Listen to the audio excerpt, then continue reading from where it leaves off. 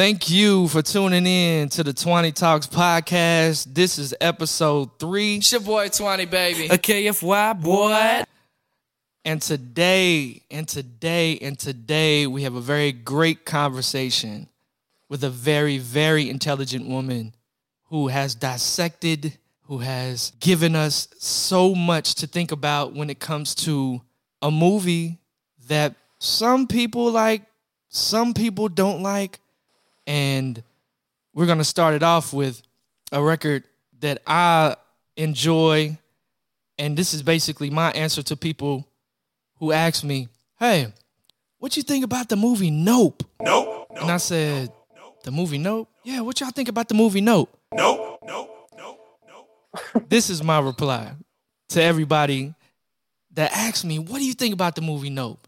And shout out to my dog, Will Smith, good fella, Louisville legend. Let's go. We're going to start it off like this. Yeah. Come on. Yeah. Good fella, nigga. Yeah. Come on. Yeah. Good fella, nigga. Yeah. Come on. Yeah. And this is my reply to the movie Nope. You feel me? Yeah. It's for my niggas on the corners, blocks and curbs hustling. I told you I was coming. I'm here to show you something. Me, Willie, Will, Shorty, the coldest man. I ain't frontin'. Ladies, I see you shaking, twerking and percolating. Bend over, touch your knees, bouncy ass and earthquaking. I'm off the with the scale. Yo, I'ma get the smell. My flow is sicker than a 6-year-old with sickle cell. City slicker, nigga, famous for the fried chicken. Home of Ali, but I'm the greatest at this rap spitting. No more time sitting for the crimes I'm committing. Hoes, blacks, and yo, that's all I'm hitting. Hands up, put them up, okay, put them down. My name is Goodfella, this here is going down. Okay, come on. Goodfella, what up? Hands up, put them up, okay, put them down. My name is Goodfella, this here is going down. Louisville, Kentucky, you feel me? Now verse 2 is crucial, something that you ain't used to. My flow be running through my body like it's Metamucil. So now I'm tracks I'm shitting, when shooting cops I'm winning, when drinking yak I'm spinning, when breaking backs I'm grinning. Now back to the topic, when I drop it, cop it. Let me earn the G's, don't burn it please, I need the profit. Flow it like rubber duckies, 2030 Kentucky. Victory Park is where I shoot my guns and make my money. Don't laugh cause it ain't funny, shake your ass honey, for you a lyric. Make sure y'all go see that movie Nope by Jordan Peele. Yeah. It was dope to me, you feel me? My name is Goodfella, this here is going down. Yes, sir. Hey. Hey. My name is Goodfella, this here is going down.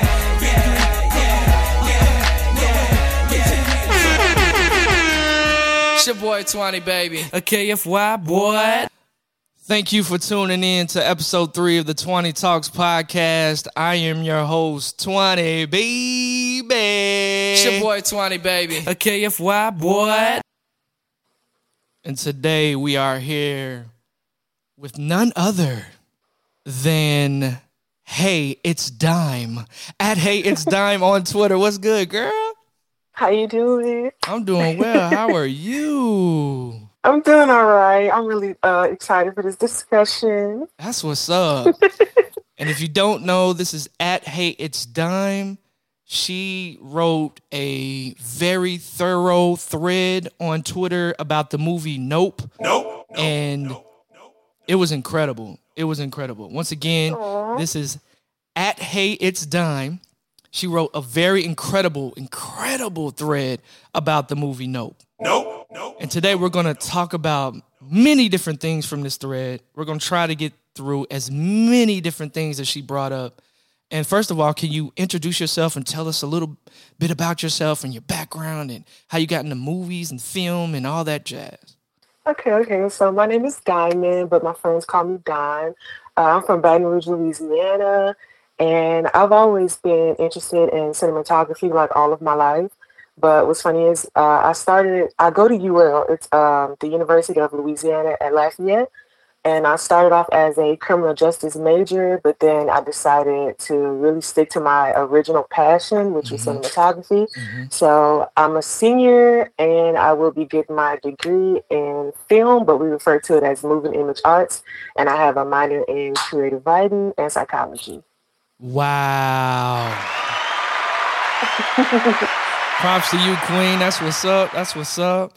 We love to see our Black brothers and sisters furthering their education and also sticking with their passions. I think I started off in communications and then landed back into a passion of mine, which is film. I graduated with a bachelor's in film and a minor in music management. So we are here. Thank you, Dime, for that introduction. I am thankful that you are here with me to have this discussion about this incredible thread. Yes. Yes. So let's start. Overall review with the movie Nope. What is your overall review? My honest review, if I had to, because I have a problem of comparing these to his last films. So I think I would have to rate it at least an 8 out of 10. Okay. Even though I personally think it was a really good movie, I still would give it an 8 out of 10 because Us is still like my top favorite. But my overall review, I would say this was one of his most experimental films. I feel like he really tapped into his creative side with this one. And I feel like he's really detaching this from the genre that everybody was trying to put him in, which was like, just horror-based drama and suspense and mystery. I think he's now getting over into the sci-fi and not so much political either, like he used to do as well. I think it's just more sci-fi and experimental. Okay. Yeah. Okay. Thank you for that. Okay. All right. Yeah. Same. I saw some interviews right before I actually saw the film, and it kind of hinted to me that this is probably going to be a bit different than his previous two, but it's still hard to separate themes of the previous two films, Get Out and Us, to watch something new from the same director with a totally different, lens and perspective. But I would have to say I'll give it around a 7 or an 8 as well. Like it was definitely one of those movies that you go into and you know that you have to dissect everything. Like I like movies like that. And of course, us being in film school, they kind of train us how to watch films. So I don't go in really looking at a film just kind of like, oh, film. And no, I kind of go into it, looking for specific meanings and things. Is that how you approach movies when you watch them? Oh, definitely. Like the first time I watched this, I was in the movies. Like, I'm not gonna lie, when I first left, I was like, what did I just watch? But it sat on my head for like a day, and I'm just like, oh wow, this man is amazing. Because in film school they teach us we have to look at the theme, we have to break it up and try to figure out not necessarily like what was the deeper meaning, but off of certain tones and certain colors used, like where was this director or writer trying to take this story or trying to take this message, Right. So what emotions were they trying to evoke? Yes. Yeah. I guess your first tweet in your thread, you kind of like basically give out highlights or bullet points of what you were going to actually dive into. And it says themes within the movie: childhood trauma, wounds; 2, exploitation; 3, bad miracles; 4, greed; and 5, man versus nature. So after sitting with the images that entered your eyes to your brain and you dissected in your mind, you said, I want to write this long ass thread and explain to people that don't understand what they just watched, what we just watched. And I can't thank you enough because, 8,000 people said, thank you for this. and your retweets are going up. That's incredible. That means people are actually intrigued. They're actually a fan of your mind. And that means that the schooling that we are receiving it's paying off. It's paying off. But let's go into the childhood trauma one. And let's talk about Juke and what happened with Gordy on that show. So when you saw that scene of Gordy kind of losing it and going off on the cast, what was your immediate thought? That was probably the hardest scene to watch. I feel like that was the most, like, if there was any type of horror within that film, that had to be the most horrifying scene to watch because it was so still and quiet, like Mm-hmm. while we just watching Gordy just, explode. But watching that scene alone and then understanding like the full movie afterwards, like that could have really explained the whole movie by itself, like watching Gordy do that, because that whole Mm-hmm. concept of the exploitation of Hollywood and how Mm-hmm. they, Mm-hmm. put the strain on people and animals and any type of figure that they use to Mm-hmm. be this thing. And it's just like that was his breaking point. That was his final moment where he was like, I cannot take being under the spotlight. I Mm-hmm. cannot take having these people instruct me what to do and, have him in a habitat that he's not used to. So that scene alone, it was just like, okay, yeah, this is the movie. Like this explains the whole movie right here. And while I was trying to connect the actual events of Gordy and Jupe and the cast to the rest of the film. Like Right. what is the connection here with Gordy actually losing his shit and finally saying like, I'm not going to be abused in this way anymore. I'm not going to be profited off of.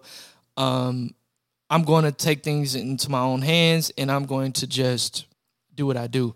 And I think the absence of music just amplifies the actual images that we're actually seeing. Like, and a lot Oh of yeah. directors actually do that. When you remove the music and you hear like all these aggressive tones and sounds, like it evokes a certain type of fear and like anguish. Like it's crazy how that is used in film, but it's actually a really, really dope way to get your point across and connecting with the actual living being and it not being like a ship like they thought. This was actually a living organism, a living being in the sky. I found the connection and also to his horses as well. And, Right. OJ, when they went to do that photo shoot, video shoot, and OJ was just like, give me space, give the horses space, and don't look directly in his eyes, and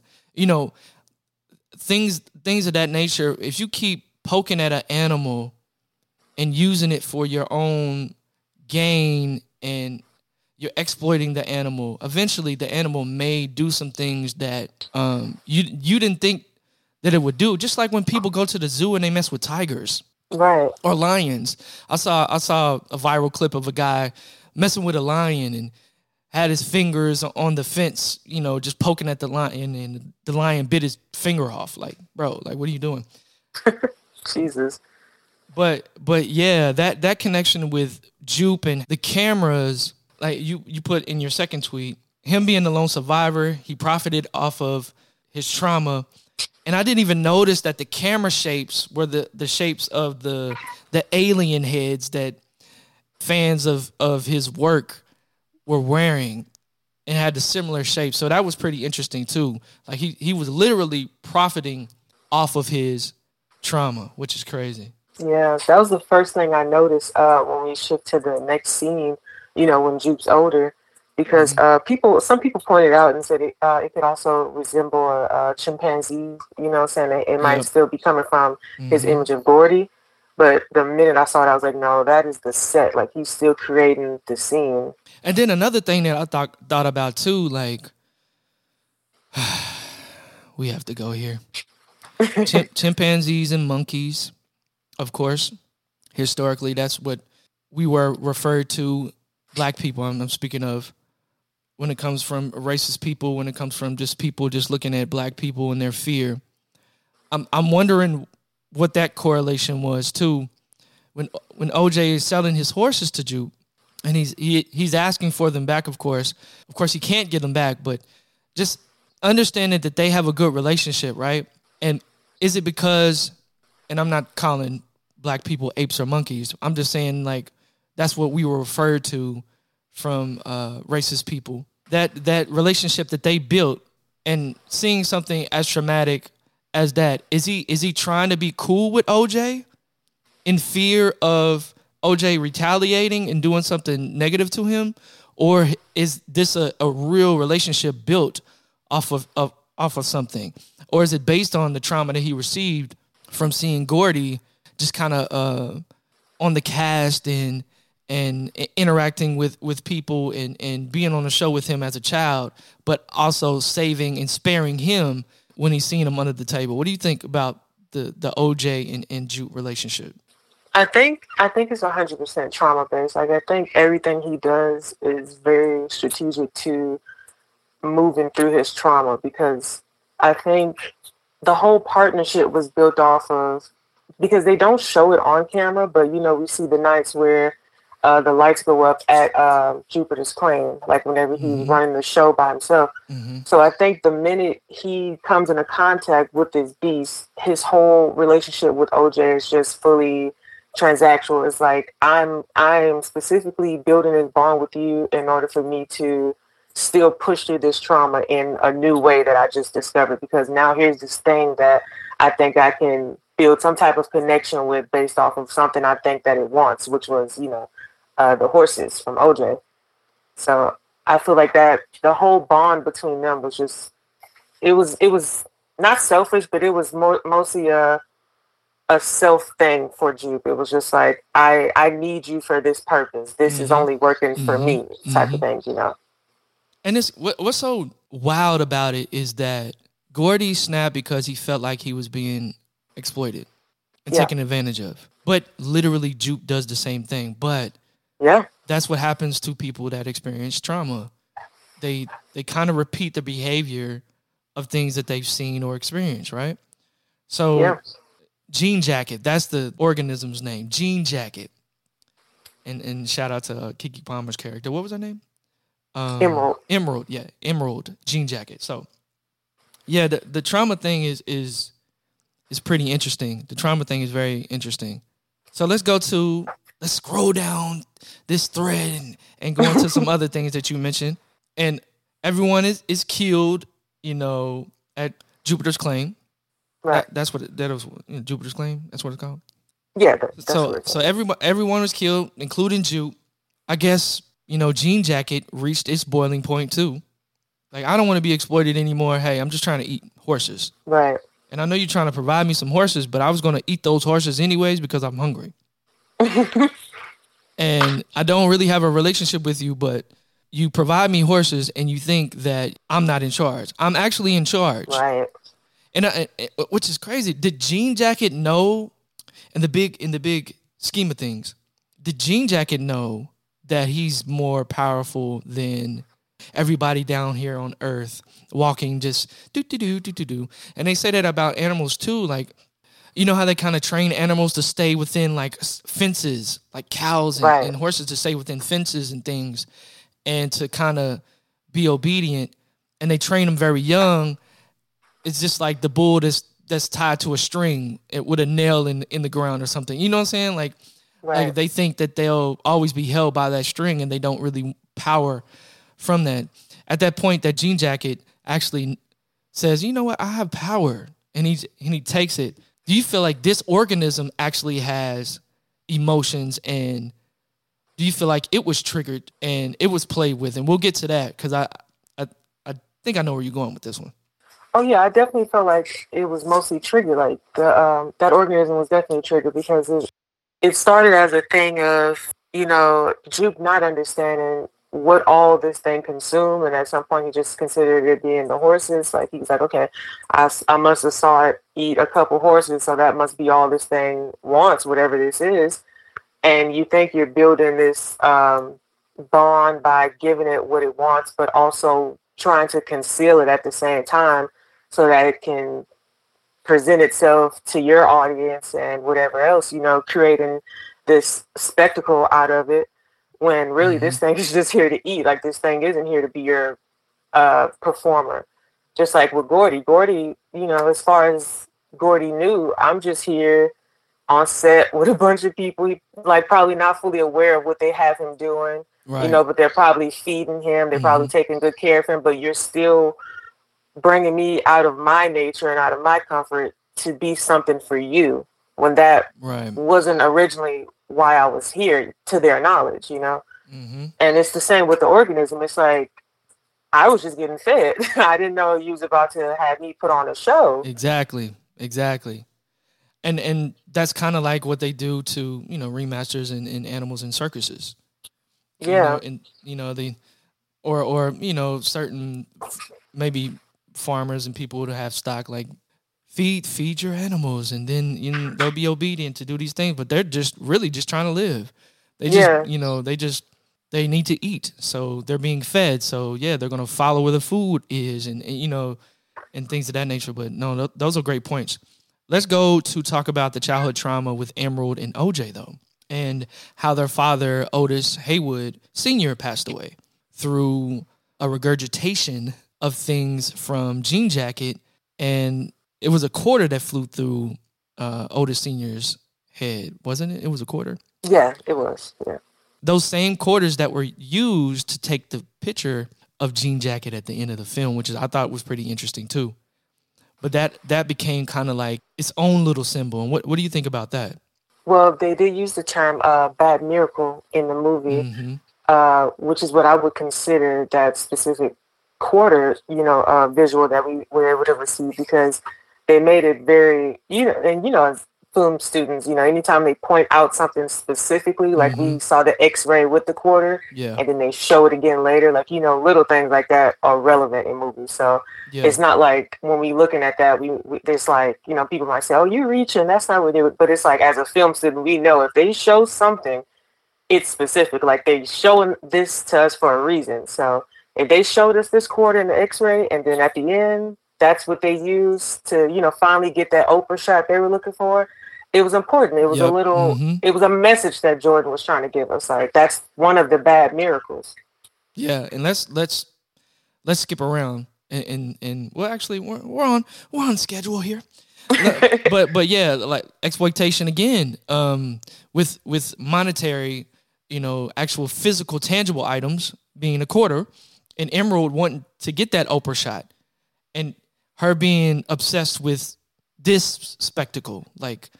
And that's what Jordan Peele talks about in his interviews. He just like, the film is about basically how we're obsessed with spectacle, how we desire spectacle, how we experience it, and how we view spectacle.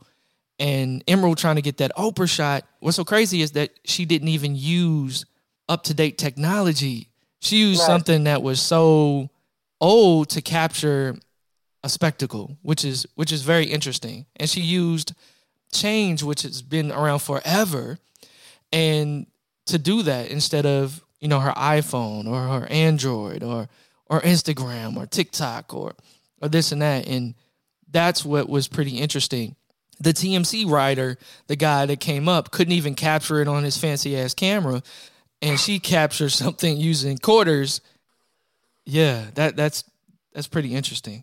Now, what about how Daniel Kaluuya plays OJ Jr.? And what do you think about how his trauma is projected through, facial expressions, through lack of emotion, through lack of speech? He was very kind of lethargic. He really didn't say too much. But as the film progresses, he starts to open up a bit, experiencing his father's death like that and actually seeing his father die and taking him to the hospital. I'm sure that trauma on him weighed a lot. But how do you feel about that? And do you think that his responses to his trauma are similar to like the horses he was training? And that's the one thing that I took out of it. Yeah, I didn't consider that at first, but I can see that because, you have these, like the horses, they have these certain rules that you have to follow as far as, if you want to use them for something. And it's like, don't overstimulate them, don't make eye contact, make sure the environment around them is safe. And I think, I didn't even make that connection, but I think that is interesting to point that out as far as OJ's character, because he's kind of the same. Like if you notice him in the beginning on the set, he's not making eye contact. He's keeping a distance. He wants the environment around him still, because you saw how anxious he was getting as far as how people were taking care of Lucky on set. So I think they do share similarities. He actually is the one with the connection with the animals, and I'm saying that as a nod to Juke, thinking that he had a connection when really he was just, Yep. Recreating this whole trauma that was placed on Gordy. He was recreating that whole thing with the organism, when it's actually OJ who shared this connection because he understood. He was able to actually see how Lucky was being treated as this spectacle. Yep. And it's funny, a theme of connections, right? OJ Jr. being connected to the horses. The name OJ being a spectacle in itself. Right. I did not consider that. Like how toxic or toxicity or things that are related to that. Just the name. I think Jordan Peele mentioned that to Gail on his interview with CBS in the Morning. How the name OJ in itself and the relationship to spectacle that people actually give it. And then when she tells him to run, it's kind of like, come on, bro. Like run, OJ. It's kind of like, oh, okay, yeah, OJ the running back. Oh, OJ running in the Bronco. Yeah. So those connections. So OJ and the horse, OJ the name, OJ with Jean Jacket. But the crazy thing is, Emerald wasn't allowed to train the horses, right? Right. But she became the connection to the Hollywood portion. She came in, and he was just like, OJ Jr. was just like, oh, my sister will be here.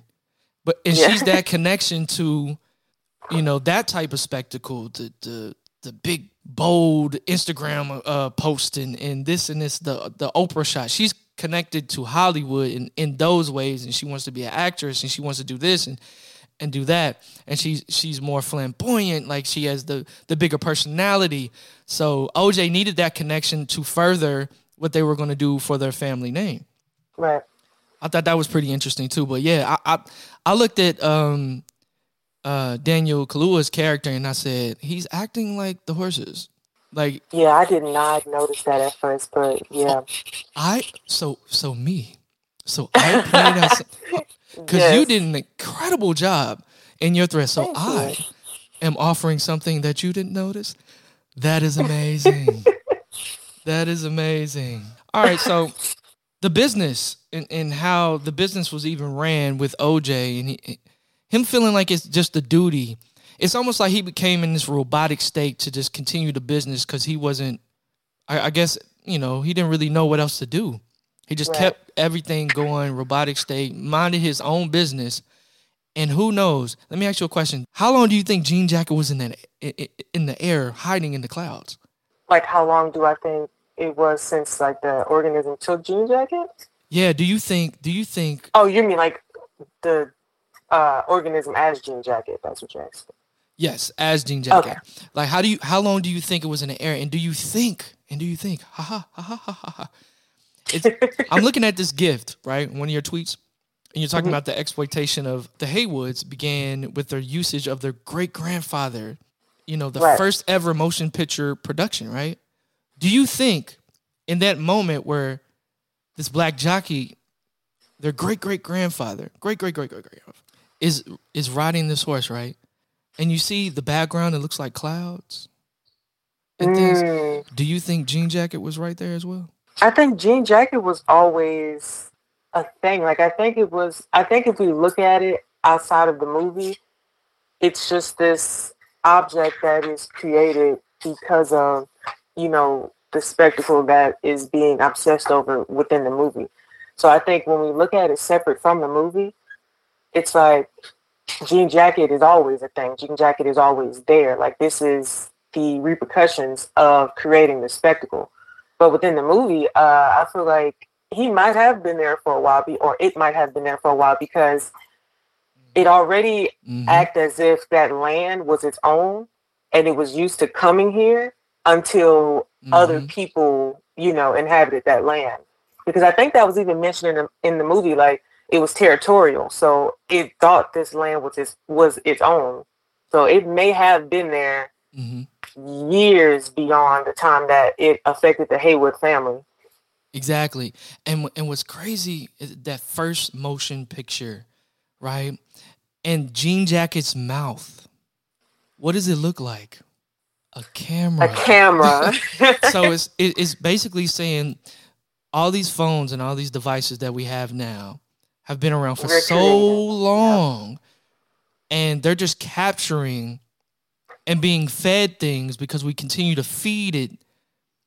Yep. And they're capturing all of this, and that's what I mean by was Jean Jacket there in the beginning, because the mouth being a representation of the camera, and I believe it was, if we're saying the Jean Jacket's mouth and Jean Jacket on how, it looks and what it looks like.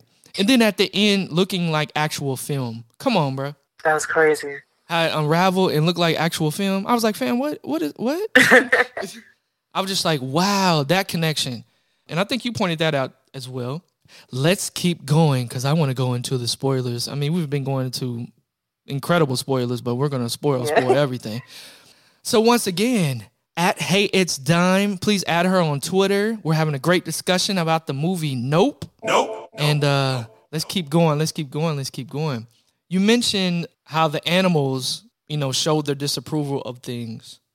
What about, you're comparing animals, and you said here in this tweet, you said, every person involved with this exploitation were quickly made aware of the animal's disapproval. Now, when Jean Jacket gave them that warning and dumped all that stuff on the house, why is our obsession with spectacle, I guess, and I think this is what Jordan Peele was trying to portray, our obsession with spectacle goes beyond our own fear of it, right? We'll keep antagonizing, we'll keep pressing the buttons to get that ultimate last shot, just like your boy did towards the end when he said, what did he say? He said, "You don't deserve." We don't deserve the impossible. We don't deserve the impossible. He sacrificed his life to get the last shot, and I feel like that was like the epitome of what chasing spectacle is. We do some incredible, dangerous things. We push the limits of ourselves to get that last shot, to get an incredible shot. Just like people hanging off of cliffs and stuff like that, or going to the Grand Canyon and like standing on one leg. And I mean, I'm pretty risky, but I mean, so what do you think about that theme in this movie? Even with disapproval of Jean Jacket or animals, people still want to continue to do things. Even with Jupe experiencing that as a kid, he still wanted to push the limits on an organism, Jean Jacket, that he knew nothing about other than I feed it horses. Like, why do we have that obsession? And do you think that is something in today's society and culture that we can get rid of, or are we just stuck with wanting to push the limits of our own fears?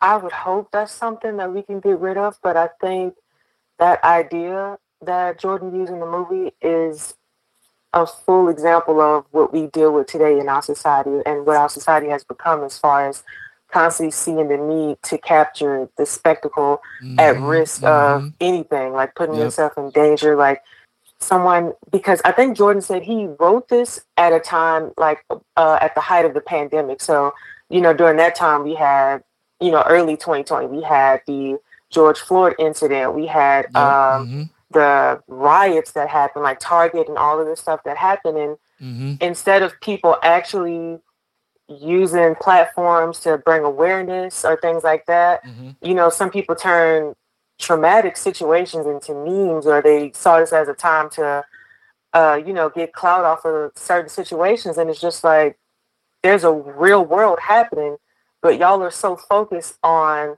the reviews and what's the word I'm looking for? Admiration and tweets. Yes, like the admiration that y'all get from presenting this type of stuff to the world because you think it's gonna, take you somewhere, but you're not considering the people that you're using, or you're not considering the damage that you're causing from showing this to people. Just like the certain incident we just had a couple months back where this kid, fell to his death at this amusement park. And everybody just has their phone. Like, I know there wasn't much that could have been done, but to have, like, everybody have their phones out and y'all on live and taking pictures of it, it's just like, we have to ask ourselves, like, what is this need for this spectacle? And I think that's what Jordan wants us to question. Like, why do we feel we need to capture these things? Yeah. What are we getting from doing that? Yeah, I remember that incident happened in Florida. I think it was 14.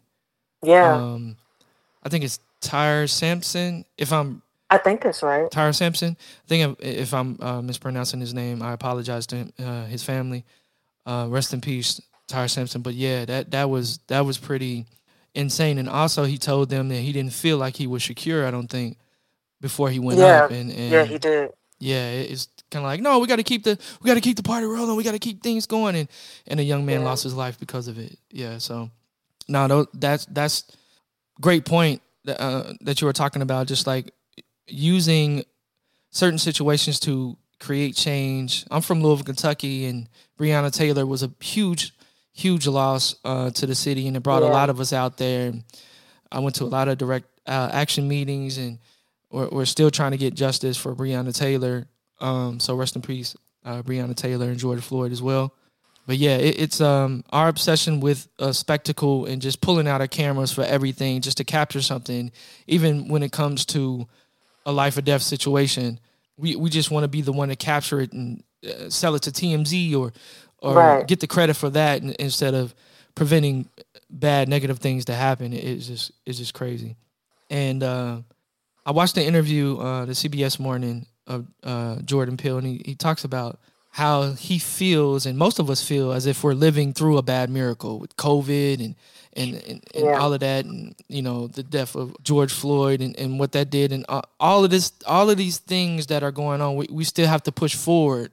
So he wanted to make a film to kind of describe those type of things, and our fears are based.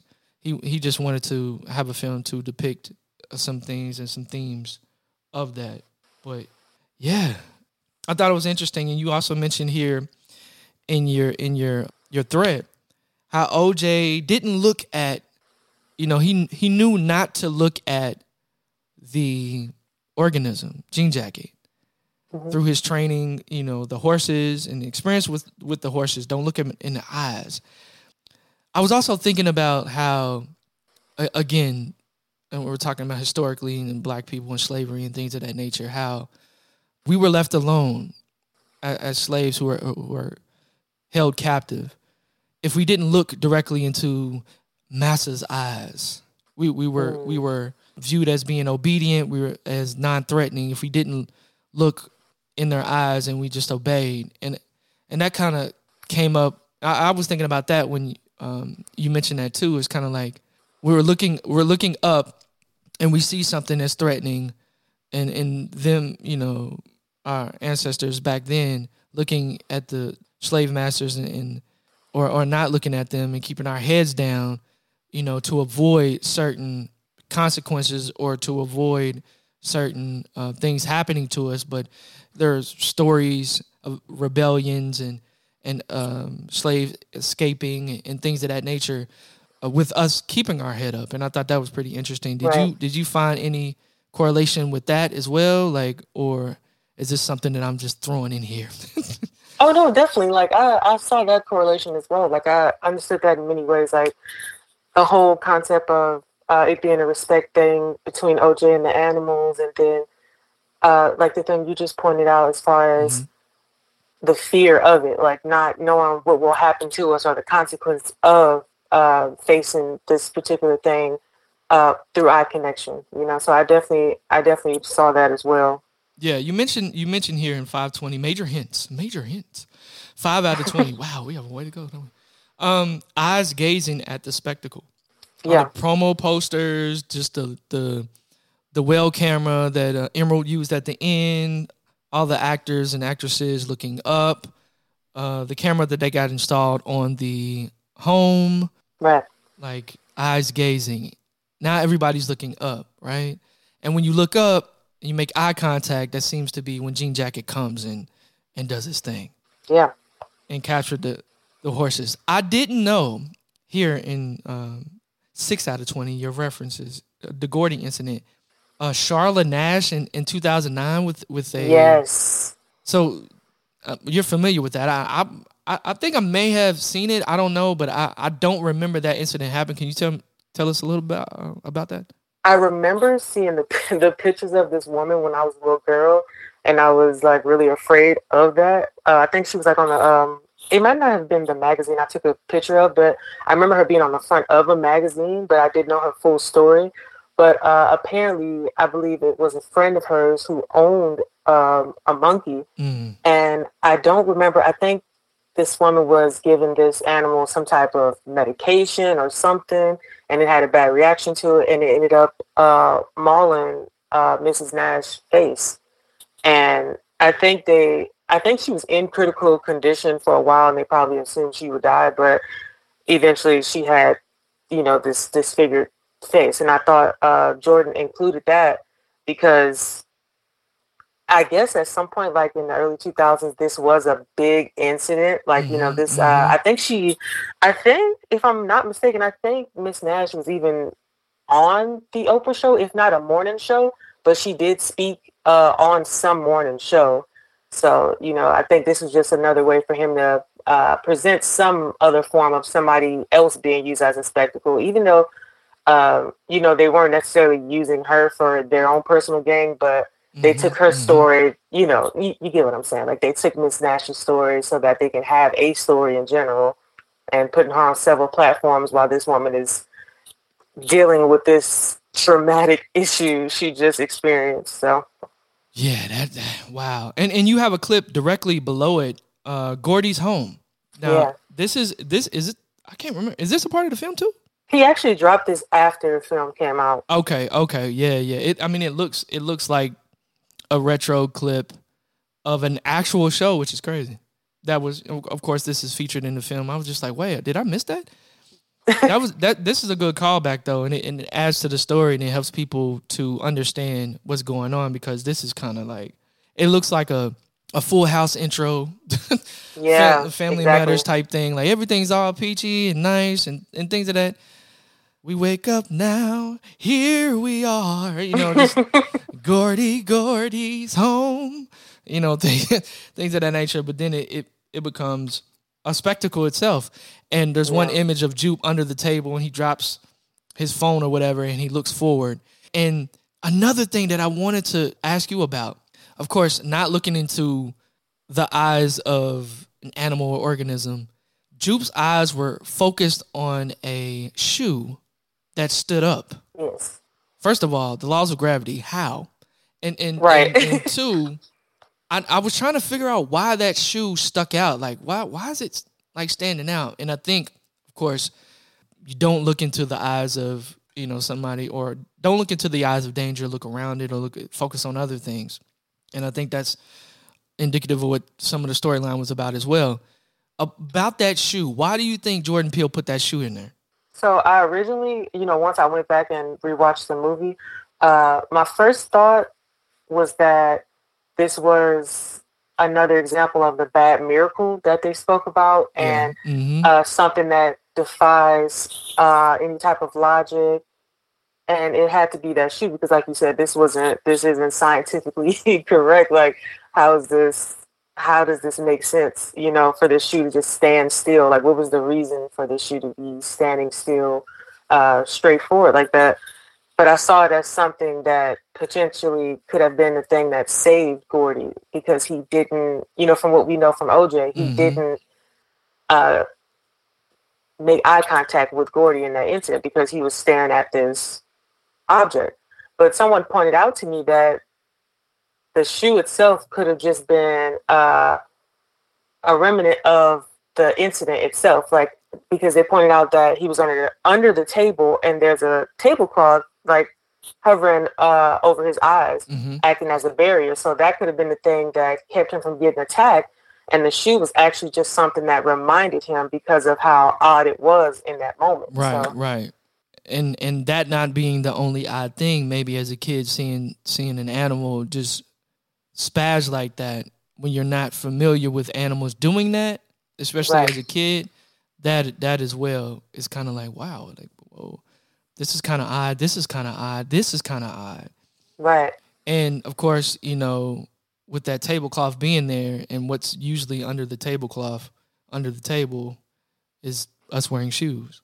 And it kind of being like his world being flipped upside down a bit, or angled, Well, maybe that, I don't know. That's something I like that. That's something my crazy mind came up with.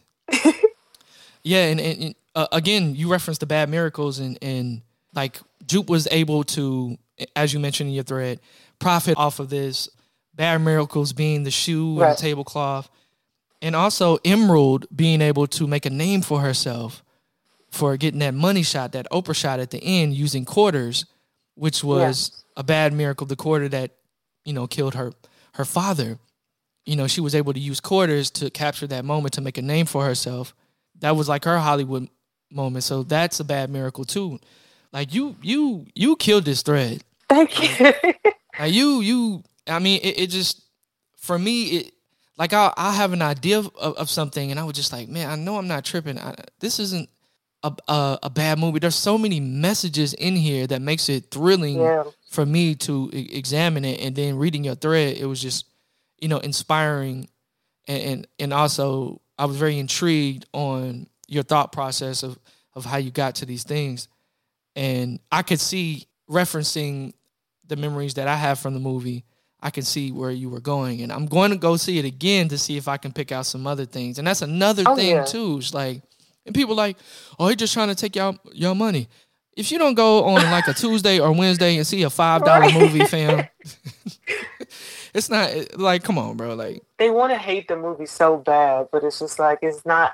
A lot of people, like me and you talked about, a lot of people don't want to work for entertainment. Like, they don't want to feel like they have to have their brain picked just to understand a concept, but it's just like, it's literally right there in your face. Like, it's not, much of that movie wasn't even hidden, it wasn't anything that you had to sit there and like, oh, what is this? Have to keep your mind open while you watch it. It's like, it kind of hits you. Like, when you see it, you're confused for a little bit, but then when you let it marinate that day, you're like, oh, what? Like, that's what I just saw. Yeah. So I think a second watch is really important. I think that's when you really start to grasp, where he was going with this. Yeah, and also that being a spectacle as well. People having these polarizing opinions and always wanting to shut down something that may be entertaining or good to somebody else. You have people that's always negative, like, nah, bro. Like, nah, that was whack, fam. That was whack, bro. Like, I'm gonna stand on this hill. Like, I think it was what's the guy? The Logan Paul. Logan Paul. Somebody sent me his thread, and he was just like, "This movie's trash," and it's kind of like, bro. But and you knew when you put that tweet out that people would respond. You putting that tweet out, you're trying to garner some type of attention in itself, and you are trying to tell people that a movie is trash, but you are basically a representation of what the movie is about. Exactly. Like, you're trying to be a spectacle. Exactly. You're trying to be a spectacle. But nah, again, man, we are here with Hey It's Dime at Hey It's Dime on Twitter. She has an incredible thread of the movie Nope. And I didn't so happen to run across it. It just kept being retweeted on my timeline. Who is this girl? What is she talking about? Let me check this out. Fire. Please follow her at Hey It's Dime on Twitter. And we're going to keep going a little bit. We got a little bit more to go in this thread, and I thought it was pretty dope. OJ was on the horse, which gave Emerald some time on the moped to get to Jupiter's Claim. OJ being on the horse gave Emerald time to get to Jupiter's Claim to try to capture a photo, but also to try to distract Jean Jacket and feed it flags. What about these flags? What do you think about the imagery of the flags? What do you think that represented? I think it was just something that was used as like, maybe this was some form of an attention grabber for this organism. Like, this was something that would obviously grab the attention of, and something fluorescent, something flowy, something that's loud, just like the little, I don't know what they call them. I just call them little floaters, like the little tubes they had, the little waving tubes. I think it was just something that was alert and loud, and, something that would grab attention, much like us seeing this huge organism in the sky would grab our attention. I think it was just creating that for the organism itself. But it may have been a deeper, I never really stopped to look at the flags and the colors. Like, I did notice a color scheme, but I never really stopped to like really, analyze that. Different colors evoke different moods, Right. and I think that may have something to do with it too. But I also think the flags are used to kind of like train animals, or like maybe to like bulls and how they react to the red, not the red cape, but the red thingamajig. Don't remember what the name of that is, but somebody will.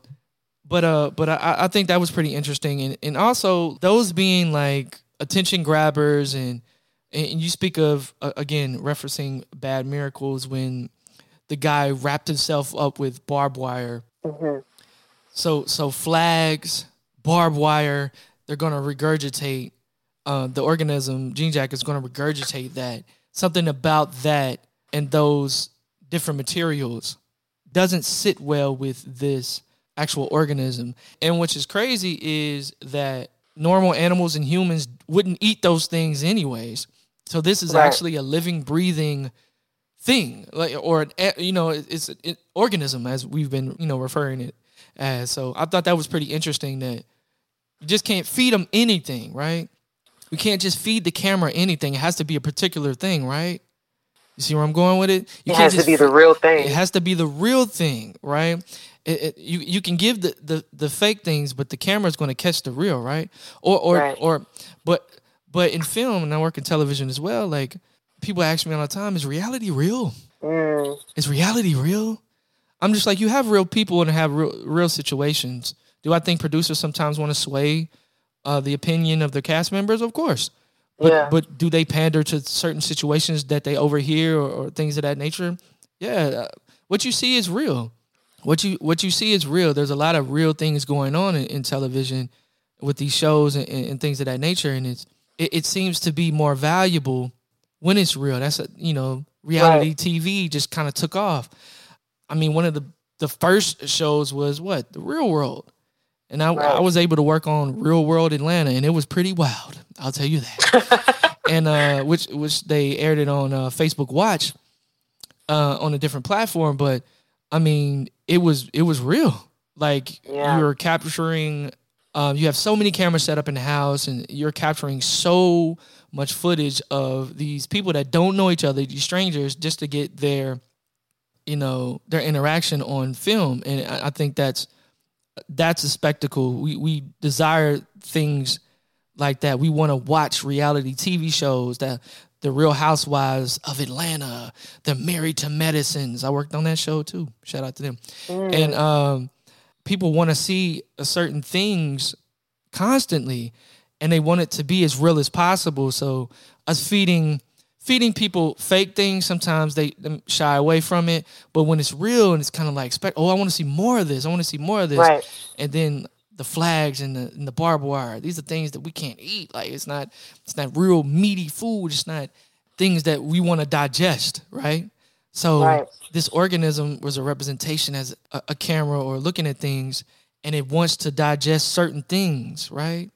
And not things that we can't digest. So that's why I asked you about the flag stuff and the barbed wire. But yeah, what you think of that though? I agree with that. I'm really sitting here like, wow, because it's some of these things I didn't consider myself. Like I had the idea. You covered everything else. Well, You're covered a lot. I'm just trying to, and not to interrupt you. I'm sorry. No, you're fine. I was just trying to think of things that maybe you didn't mention, and it's kind of like, things that come to my incredibly wild brain. It's kind of like, someone who understands, but nah. Yeah. But you said you were thinking about that, and what are you thinking about at this moment now? I didn't consider that, like, capturing the real thing as far as with the organism, but I did notice that with the other characters, like, Emerald's obsession with capturing the Oprah shot. She wanted this real and this like the best shot ever. The cinematographer in the film as well, he only wanted the real thing, because I think most of his films were nature based and out in the world. I don't know about Juke, but I would say Juke just, not so much as he wanted the real thing, but he wanted something to be real for him. Like he thought his connection was a real thing instead of realizing it was just him working through trauma again. So I never really made that distinction of the organism wanting the real thing as well. And it makes sense when you notice it as it creating its own spectacle. Like, it's the camera itself. Like, it wants to consume real things only. Yep. You know, and it's upset when it's not given that. I did not make that distinction, but that's really interesting. All right now. All right, I brought something to the table that you didn't think of. You did. Lord, you did. that's what I'm talking about. And we're coming towards the end here, and we're gonna gather some final thoughts. But you mentioned man versus nature. Yeah. And you said this debate is really left for interpretation. What do you mean by that? It could go as far as man versus nature, man versus self, man versus the supernatural. You know, I think I stuck with man versus nature because I felt like that's where most people would take this, because that's kind of what it is on a base level view. Like, it's like, okay, this is man and nature in this moment. But then if you dissect the film, it's like, okay, this could also be man versus self. And then it could be, you know, so it's just up for interpretation. Like, you can decide where the theme of this will go, because it can go many ways, which is a thing that I really love about Peele's writing scheme. Like, he knows that he opens up this world for interpretation. Like, he knows when he write, like, I want everybody to look at this in different ways, as many ways as possible. So and he mentions in that same CBS Morning interview, he loves to depict mixing tones. He wants you to have you scared, and he wants you to laugh at the same time. So that's pretty interesting too. And he also wants to bring people together by having the man versus supernatural, the man versus the man versus nature type things. Brings people together, you know, brings our empathy together, it brings our humanity together. It's pretty interesting, his way of writing and the way he gets us to think about certain things, man. So definitely shout out to Jordan Peele, man. He's doing an incredible job. And shout out to you at Hey It's Dime. Thank you, Dime, for joining me in this conversation. I really, really appreciate you. And today we are talking about the movie Nope. And we had an incredible conversation. This is the Twanee Talks podcast. Thanks, y'all, for tuning in. Once again, I am your host, Twanee, baby. It's your boy, Twanee, baby. A KFY, boy. And I need y'all to go follow. Please follow the thread of an incredible intellectual that I had the pleasure of meeting. Hey It's Dime, at Hey It's Dime on Twitter. Thank you, Dime. Thank you so much for having me. Nah, you were incredible. Thank you for picking my brain and allowing me to pick yours. I hope that we were able to share some different ideologies of the film, and we can have some takeaways. And if you get to see the film again, keep looking for more, because I'm definitely going to ask you about those things. Oh, absolutely. And I appreciate your time. Thank you so much. Once again, this is Twanee Talks Podcast, episode 3. It's your boy, Twanee, baby. A KFY, boy. And we're going to go into this musical selection produced by my homeboy, Willie Will. One Will. And also features Will Smith, good fella, who, you know, referencing the first record to intro the pod, he made that song, Yeah. And this is called Smith Will on 'em. And YV, the artist, actually wrote the hook to E40's Choices. Yep, nope. My homeboy YV from Louisville, Kentucky. And this is called Smith Will on 'em. Smith Will on 'em.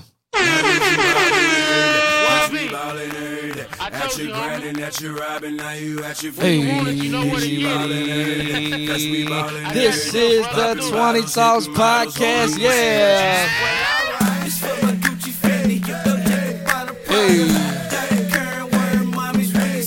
Hey, Louisville, stand up, let's go, 502, baby.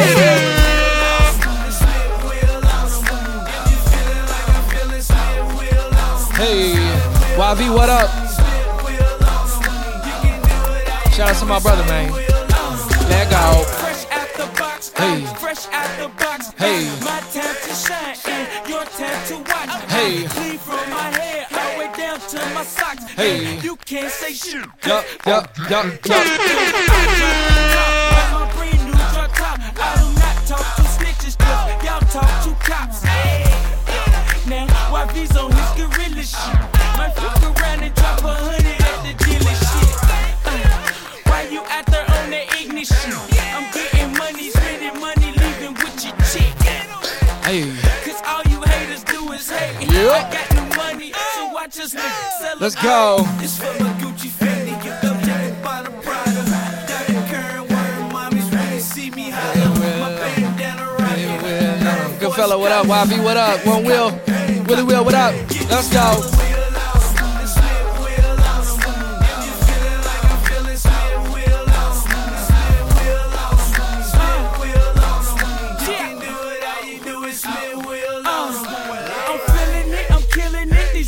I'm stealing it. I came up at Kentucky. I'm so lucky, gotta feel me. 502, baby. When I make these hits, I know it makes you sick, but it makes me rich. And my pockets are thick.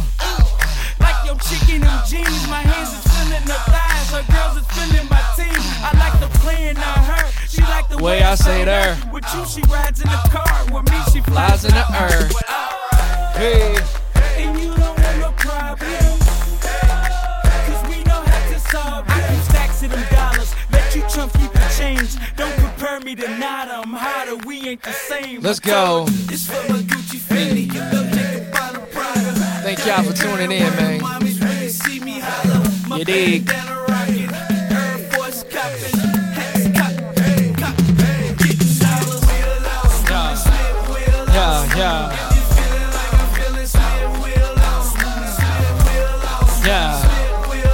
Yeah. Once again, this is episode 3. This is the Twanee Talks podcast, and I am your host, Twanee, baby. It's your boy, Twanee, baby. A KFY, boy. Make sure y'all follow my brother, YV. His Instagram handle is @theboyyv. That is theboyyv. Make sure y'all follow good fella at SmithWheel23. That's SmithWheel23. At SmithWheel23. SMITWILL 23. Make sure y'all follow the Brodies. And we out, man. This is episode 3 of the Twanee Talks podcast. I'll see y'all later. It's your boy, Twanee, baby. A KFY, boy. And we out.